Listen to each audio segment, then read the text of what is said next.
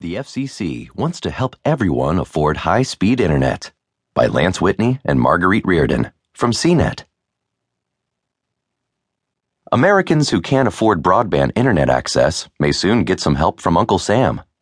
The Federal Communications Commission said Tuesday it's expanding the $1.5 billion phone subsidy program known as Lifeline to help low-income families pay for broadband internet service by giving out a $9.25 per month subsidy.